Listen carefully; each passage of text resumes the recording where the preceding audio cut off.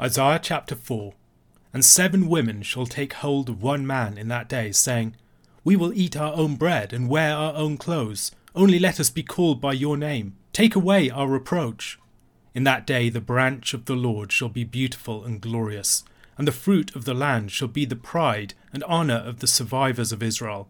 And he who is left in Zion and remains in Jerusalem will be called holy, everyone who has been recorded for life in Jerusalem, when the Lord shall have washed away the filth of the daughters of Zion, and cleansed the bloodstains of Jerusalem from its midst, by a spirit of judgment and by a spirit of burning. Then the Lord will create over the whole site of Mount Zion, and over her assemblies, a cloud by day, and smoke and the shining of a flaming fire by night. For over all the glory there will be a canopy. There will be a booth for shade by day from the heat, and for a refuge and a shelter from the storm and rain. The opening verse of Isaiah chapter 4 should probably be taken with the section at the end of chapter 3.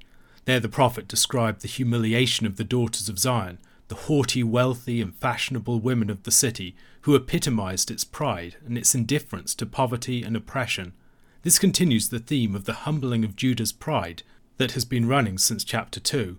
After the Lord had cut down the lofty of the land, stripping the people of their rulers, judges, counsellors, prophets and artisans, men would search in vain for some figure to act as their leader. Isaiah chapter 3 verses 6 to 7. For a man will take hold of his brother in the house of his father, saying, You have a cloak, you shall be our leader, and this heap of ruins shall be under your rule. In that day he will speak out, saying, I will not be a healer. In my house there is neither bread nor cloak. You shall not make me leader of the people. Chapter 4 verse 1 describes a similar situation for the humbled women of the land, who would engage in a comparably desperate quest for a husband or a man to take ownership of them.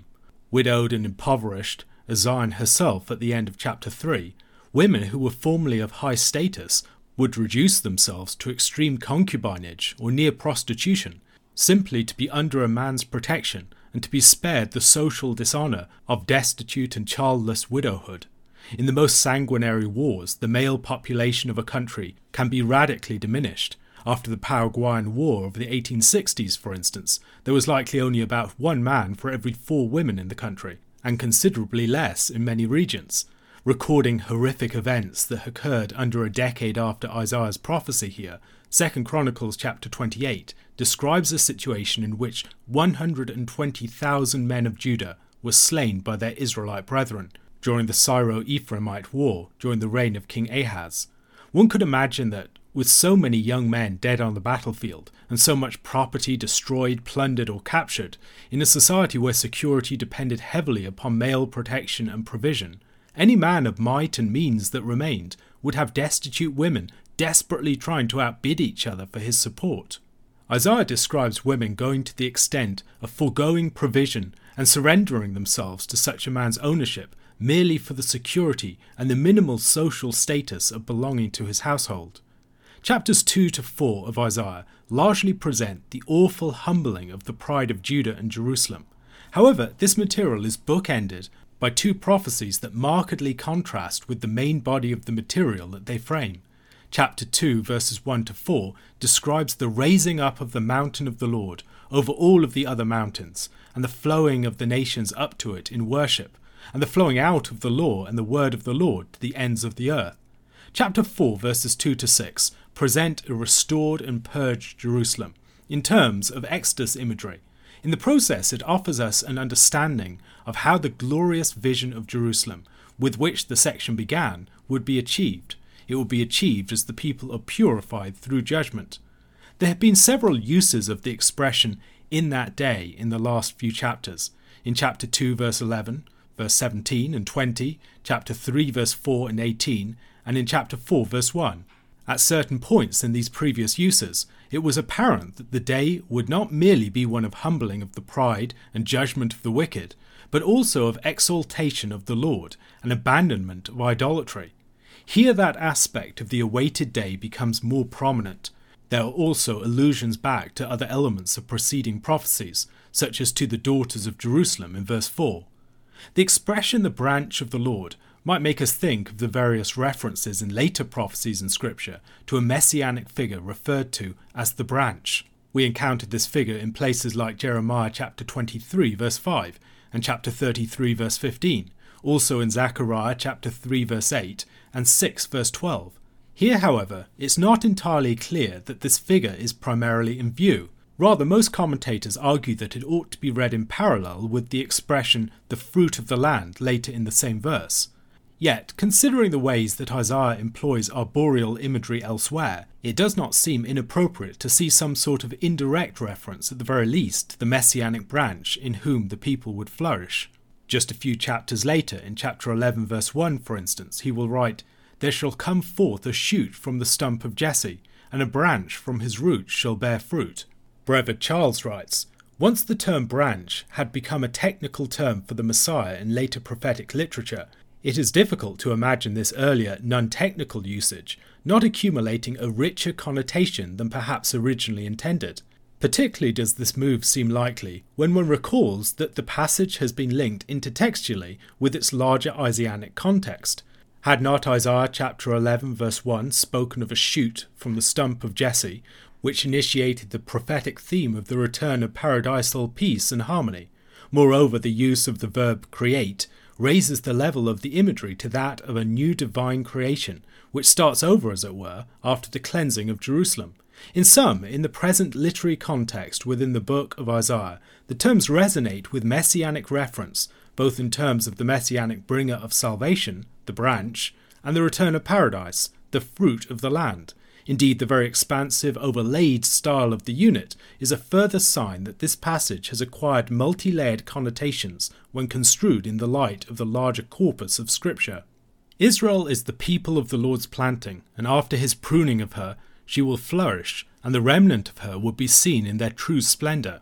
After the Lord judged the wicked and the evildoers among his people, those who survived the purging of Jerusalem as its remnant would manifest a new holiness. Elsewhere in Scripture we read of the Lord's Book of Life, and verse 3 seems to refer to such a document in speaking of those who were recorded for life in Jerusalem. This group would be revealed through the purgation of the Lord, as through judgment and burning he revealed the faithful among the people.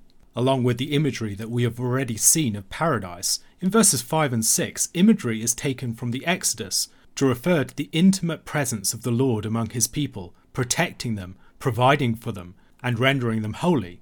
The most powerful historical instance of this, of course, was the Lord's dwelling among his people and leading them by the pillar of cloud and fire in the wilderness. That pillar of cloud and fire had become associated with the tabernacle, then later the temple, filled with the glory of the Lord.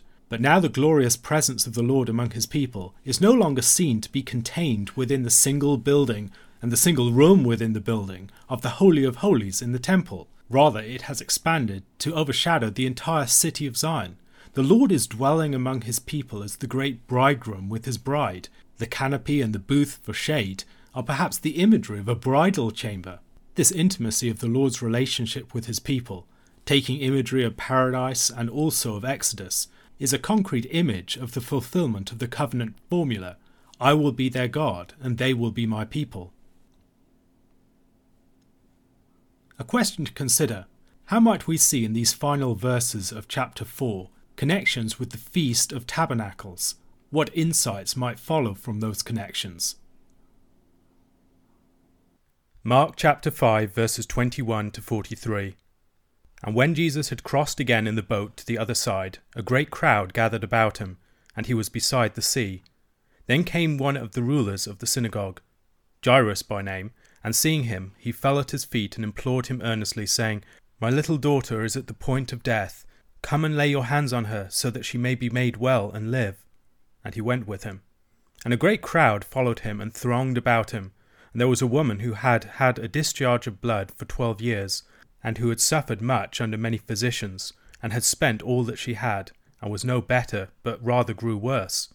She had heard the reports about Jesus, and came up behind him in the crowd, and touched his garment. For she said, "If I touch even his garments, I will be made well." And immediately the flow of blood dried up, and she felt in her body that she was healed of her disease. And Jesus, perceiving in himself that power had gone out from him, immediately turned about in the crowd, and said, "Who touched my garments?" And his disciples said to him, "You see the crowds pressing around you, and yet you say, 'Who touched me?'" And he looked around to see who had done it. But the woman, knowing what had happened to her, came in fear and trembling, and fell down before him and told him the whole truth. And he said to her, "Daughter, your faith has made you well. Go in peace and be healed of your disease." While he was still speaking, there came from the ruler's house some who said, "Your daughter is dead. Why trouble the teacher any further?" But overhearing what they said, Jesus said to the ruler of the synagogue, "Do not fear, only believe." And he allowed no one to follow him except Peter and James and John, the brother of James. They came to the house of the ruler of the synagogue, and Jesus saw a commotion, people weeping and wailing loudly. And when he had entered, he said to them, "Why are you making a commotion and weeping? The child is not dead, but sleeping." And they laughed at him. But he put them all outside, and took the child's father and mother, and those who were with him, and went in where the child was. Taking her by the hand, he said to her, "Talitha cumi," which means, "Little girl, I say to you, arise." And immediately the girl got up and began walking, for she was 12 years of age, and they were immediately overcome with amazement. And he strictly charged them that no one should know this, and told them to give her something to eat. The end of Mark 5 relates two entangled events of healing. Both of the people being healed are women, and both of them are connected with 12 years. The woman with the discharge of blood had suffered from it for 12 years, and the daughter of Jairus was 12 years of age. The passage begins with Jesus crossing back to the other side of the Sea of Galilee after the events in the lands of the Gerasenes. Jairus was one of the rulers of the synagogue who would have led services. That Jairus was the ruler of a synagogue also illumines the fact that opposition to Jesus among the religious leaders of Israel was far from total. There were some among them who did look to Jesus as a great teacher and one who was speaking the truth. Jairus' name is given to us, unlike the name of most people for whom Christ performed miracles or exorcisms. Perhaps he was a figure who was known in the early church, or perhaps his name itself is important. Joel Marcus suggests that it might have been the Greek transliteration of names meaning either he enlightens or he awakens. Either of those would be significant in the context. We also see a number of people in the Old Testament that might be a background here. A man called Jair the Manassite captured some of the area of Gilead in Numbers chapter 32 verse 41 and Deuteronomy 3 verse 14. Another Jair was one of the judges in Judges chapter 10 verses 3 to 4.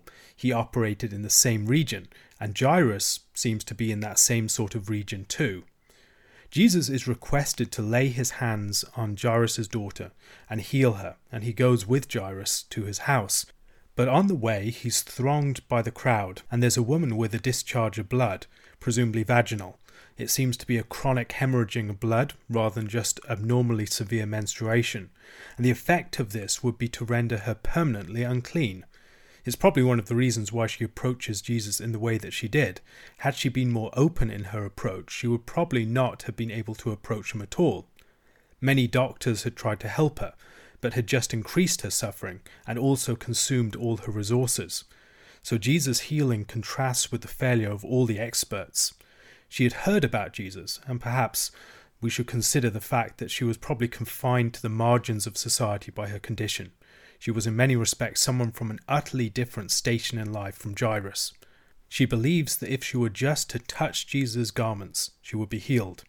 We see similar beliefs in chapter 6 verse 56, and then also in Acts 5:15, where people wanted to be beneath the shadow of Peter as he walked by, and in Acts 19 verse 12, where people would take handkerchiefs or aprons that had touched the skin of Paul and bring them to the sick so that they might be healed by them. The touch of the woman in this position would have been defiling, but not as defiling as touching someone's flesh. A defiled person had to wash themselves and wash their clothes, so it was both themselves, their body, and their clothes that were defiled by the touch. But here, there is a life that overcomes impurity, and that is transmitted to the woman rather than the woman transmitting her impurity to Christ. This passage is also an illustration of the way in which clothes can function as an extension of a person, a way in which the clothes carry something of the significance and the power of the person. Jesus inquires who touched him, to his disciples' amazement because there's a crowd around, but Jesus recognizes what has happened. In calling for the woman who had touched him to make herself known, the stage is set for an act of recognition, blessing, and inclusion that completes the healing. She will no longer be an isolated and marginalized individual hiding herself in the crowd, but she will be one who is seen and addressed as daughter by her Saviour. When the woman reveals herself, she comes in fear and trembling and falls down before him. This is a response reminiscent of the way that people respond to appearances of God in Scripture. She tells him everything, and Jesus blesses her, addresses her as daughter, and tells her that her faith has made her well. Faith here is not intellectual belief in some concepts or doctrines. It's a confident and a daring trust to come near to Christ. The prominence of faith in this story, as in that of Jairus and his daughter that follows, should be seen as related to the language of salvation that occurs in both. The salvation in these stories seems to refer to physical healing and raising of the dead in the case of Jairus' daughter, and the language of faith could be interpreted narrowly too. However, Jesus routinely connects physical and spiritual senses of these things. Faith is a practical confidence to look to Jesus for deliverance, not just in spiritual matters, and when it's exercised in physical matters, it is seen to have a spiritual connotation and significance too. Our tidy divisions between physical and spiritual can obstruct our understanding at such points. Faith looks to Christ in whatever situation it finds itself in, even if it's physical difficulty. As in the story of Jairus' daughter that follows this, early Christian readers of this story probably figured themselves into the position of the woman with the discharge of blood, recognizing her experience as a model for Christian experience more generally. We should do this too. Her being addressed as daughter at the end might also make the reader think of the new family that Jesus is forming around himself. However, all of this creates a delay, and by the time that Jesus reaches the house of Jairus, his daughter is dead. The feared crisis has hit, and there might seem to be nothing more to be done. Jesus calls Jairus, however, to keep his confidence in his sufficiency for the situation. There are many similarities to the story of Lazarus here, meeting the mourners, saying that the dead person is sleeping, delaying until the person is dead, etc. Jesus performs this miracle with only Peter, James, and John of his disciples present.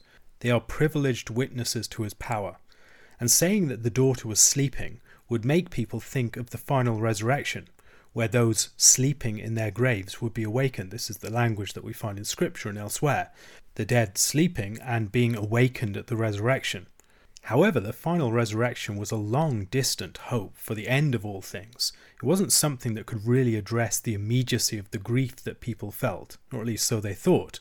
However, Jesus can refer to death this way because in him, the resurrection and the life had entered into Jairus' house. Jesus takes the girl by the hand and addresses her, telling her to arise. And the use of Aramaic here, the fact that the original statement is preserved in its original language, gives the reader some sense of the immediacy of this powerful speech act. These were not regular words, but words with a mysterious might, and they seem to be preserved for us in their original form for this reason. We see a similar thing in Mark chapter 7 verse 34, where the word spoken to the man whose eyes were opened is also retained for us. The reference to arising naturally, and I think appropriately, makes us think of the resurrection, and maybe giving her something to eat is also in part to make us think of later proofs of Jesus' own resurrection given in taking food, and not merely a reference to the girl's recovery of strength. Jesus once again strictly instructs those present to keep the raising of the girl a secret, although his taking Peter, James and John with him makes clear that he wanted the event to be witnessed and later spoken of openly.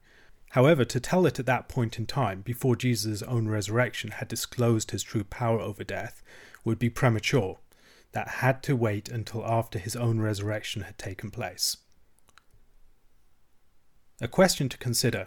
The woman with the issue of blood suffered with that condition for 12 years, and the daughter of Jairus was 12 years old. Why does Mark record these details? What deeper significance to these healings might be suggested by them?